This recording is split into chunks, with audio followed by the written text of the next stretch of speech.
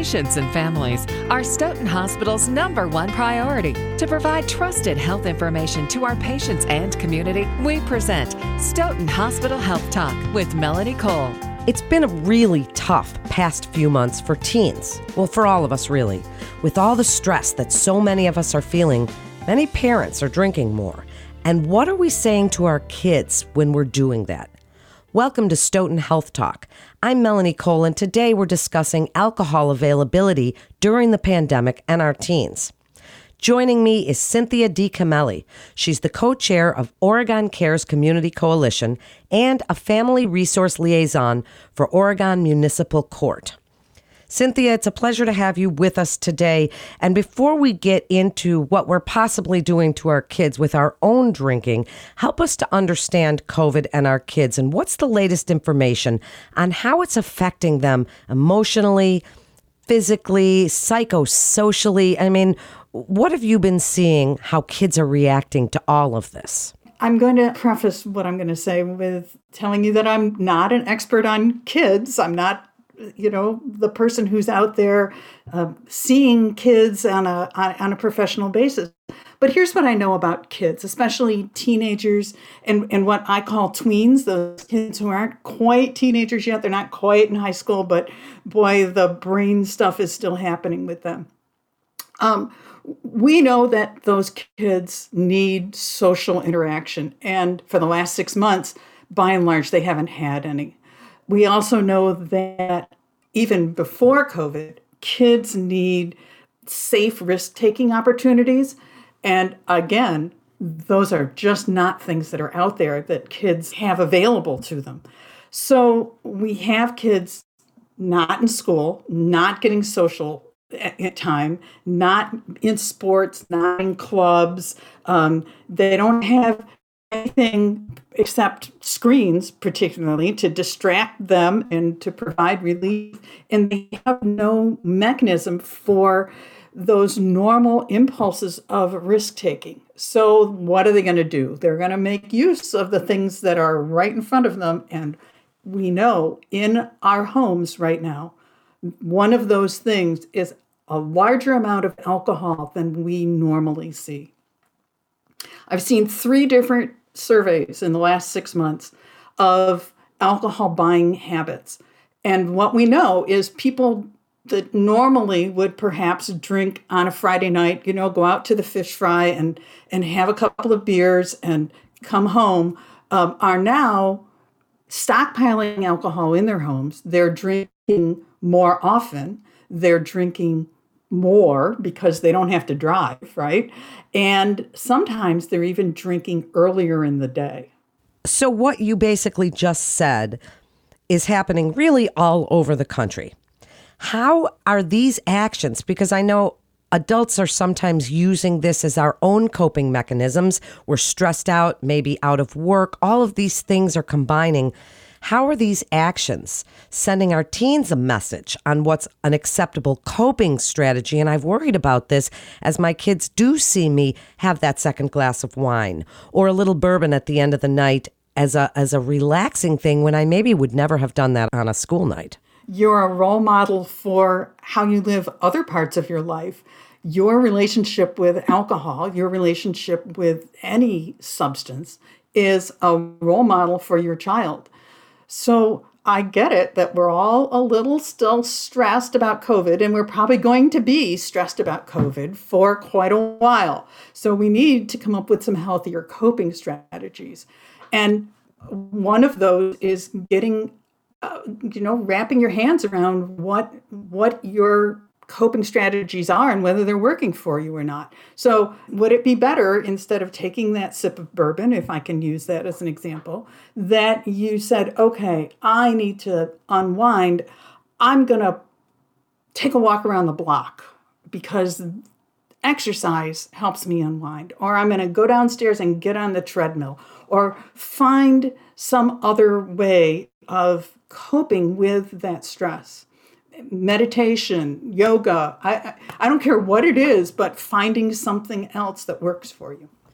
Well, that's great advice. And I have personally tried to replace that bourbon with chamomile tea at the end of the night. So they come in, see me drinking a cup of tea instead.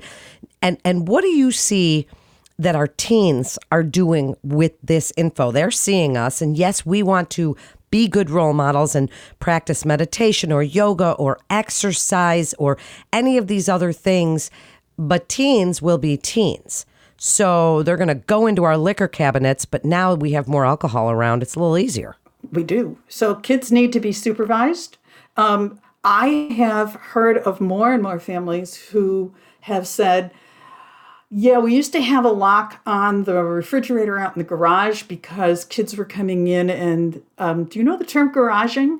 I don't know if that's a local term here, but garaging is kids sort of cruising the street in the summertime and seeing the garage doors open and knowing that there's that extra fridge in the garage that has beer in it and or whatever beverage of choice, but usually beer or a wine cooler or something like that. And they go in and they take one. They don't take a whole case. They take one from this garage and one from the next garage. And before you know it, they've got a 6-pack or more. And then they, ride off to the woods at the end of the street and they imbibe. Parents, we had a fairly substantial campaign about that and have been offering refrigerator locks to parents in our community for quite a while. I have had parents now tell me that they're putting a similar lock of some sort on the cabinet that has liquor in it. Hopefully you don't have to do that with your kids, but really if your kids are home and unsupervised and you haven't had that I trust you conversation with them, then maybe you need to, at least for now, put some kind of security on your alcohol supply. The added benefit is if you have to unlock it, it makes you stop and think as well. Is this really what I need right now? Is there something else I can use instead?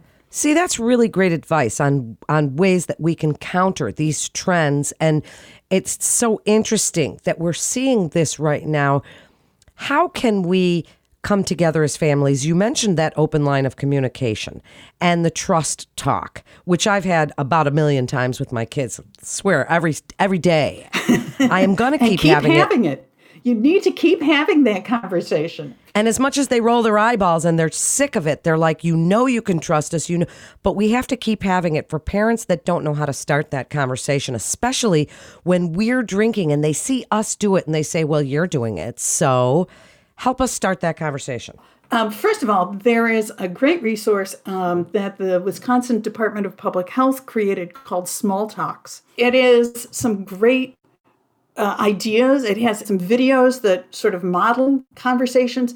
And it says you don't have those conversations when you don't have the big conversation. You have a little teeny tiny conversation. You have the 30 seconds in the car. You have the 45 seconds on the couch while you're watching TV and a commercial comes on. You don't need to have the big lecture every time, but you need to have an ongoing dialogue about alcohol, about substances. So Small Talks is a great resource for parents, and you don't have to, anyone can access it. It doesn't have to, it can be a grandma, it can be an aunt or an uncle, it can be somebody in the neighborhood who just wants to make sure that they're having the right conversations with kids. So having those conversations frequently is a great place to start, and just letting your kids know what your expectations are. Setting limits and sticking to those limits. But the other thing that you can tell kids, teenagers, tweens, is you didn't give them alcohol when they were 2 or 3 because their brain was developing. And now, as teenagers, their brain is going through the same kind of massive change and development. And the substances that they put into their brains changes their brains permanently. And that's why we don't want kids drinking until they're 21 or even later if we can manage it. We don't want them using tobacco and nicotine until they're 21 or even later. We know that kids that start using alcohol early 12, 13, 14, and use it in a substantial way have a substantially greater chance of having a substance use disorder in their 20s. So you're just keeping them safe. You tell them that you love them and that you're keeping them safe, and that's why. Wow, that's really good advice. And tell us a little bit, Cynthia, about Oregon Cares Coalition. What do you do for them? You're such an interesting lady. Tell us what you're doing there for them. So Oregon Cares Coalition began, probably 10 or so years ago. It grew out of a couple of things. I was actually on the school board in Oregon for 9 years. And when I left, a position opened up in the school district that I applied for but never expected to get. And it grew into this sort of parent liaison role. Part of it was about alcohol and substance abuse, but part of it was also just, basic approaches to parenting and some of the things that we've talked about. How do you start a conversation with your kids about these things? And when I came off the school board, one of the things that I realized is that in those 9 years, we had seen more than I wanted to see, a larger number than I wanted to see, kids in expulsion hearings because of alcohol. And because of other substances, but mostly because of alcohol. Kids were going home because we have an open campus in our high school at lunchtime. Kids were leaving the high school. They were going to a friend's house nearby. They were having a couple of drinks, and they were coming back to school under the influence. And we said, wow, this is not working. So I said, how are we going to approach this? And found a partner in crime in Amy Miller, who is my co-chair. And we said, that doesn't make sense to be talking to kids when they're 15 or 16 or 17. We need to be setting that stage much earlier. And so out of that desire to create a community norm that says it's okay not to drink, that more kids don't drink than do, Oregon Cares evolved. And we've been fortunate to be part of an organization called the Alliance for Wisconsin Youth, which is community coalitions like ours all over the state. We get a little funding through them, which helps us do some of these things. We were able to very early on do the Parents Who Lose the Most campaigns, and we were doing those 2 or 3 times a year. What the coalition tries to do and has tried to do from its inception is to be more than school and court and police. We want to have every part of our community recognized. So we welcome members of the faith community. We welcome members of the organizations that support youth in other ways, other community organizations. We have members of the healthcare community on our coalition. So it is a group that tries to see the problems and the solutions from as many viewpoints as we can possibly bring to the table.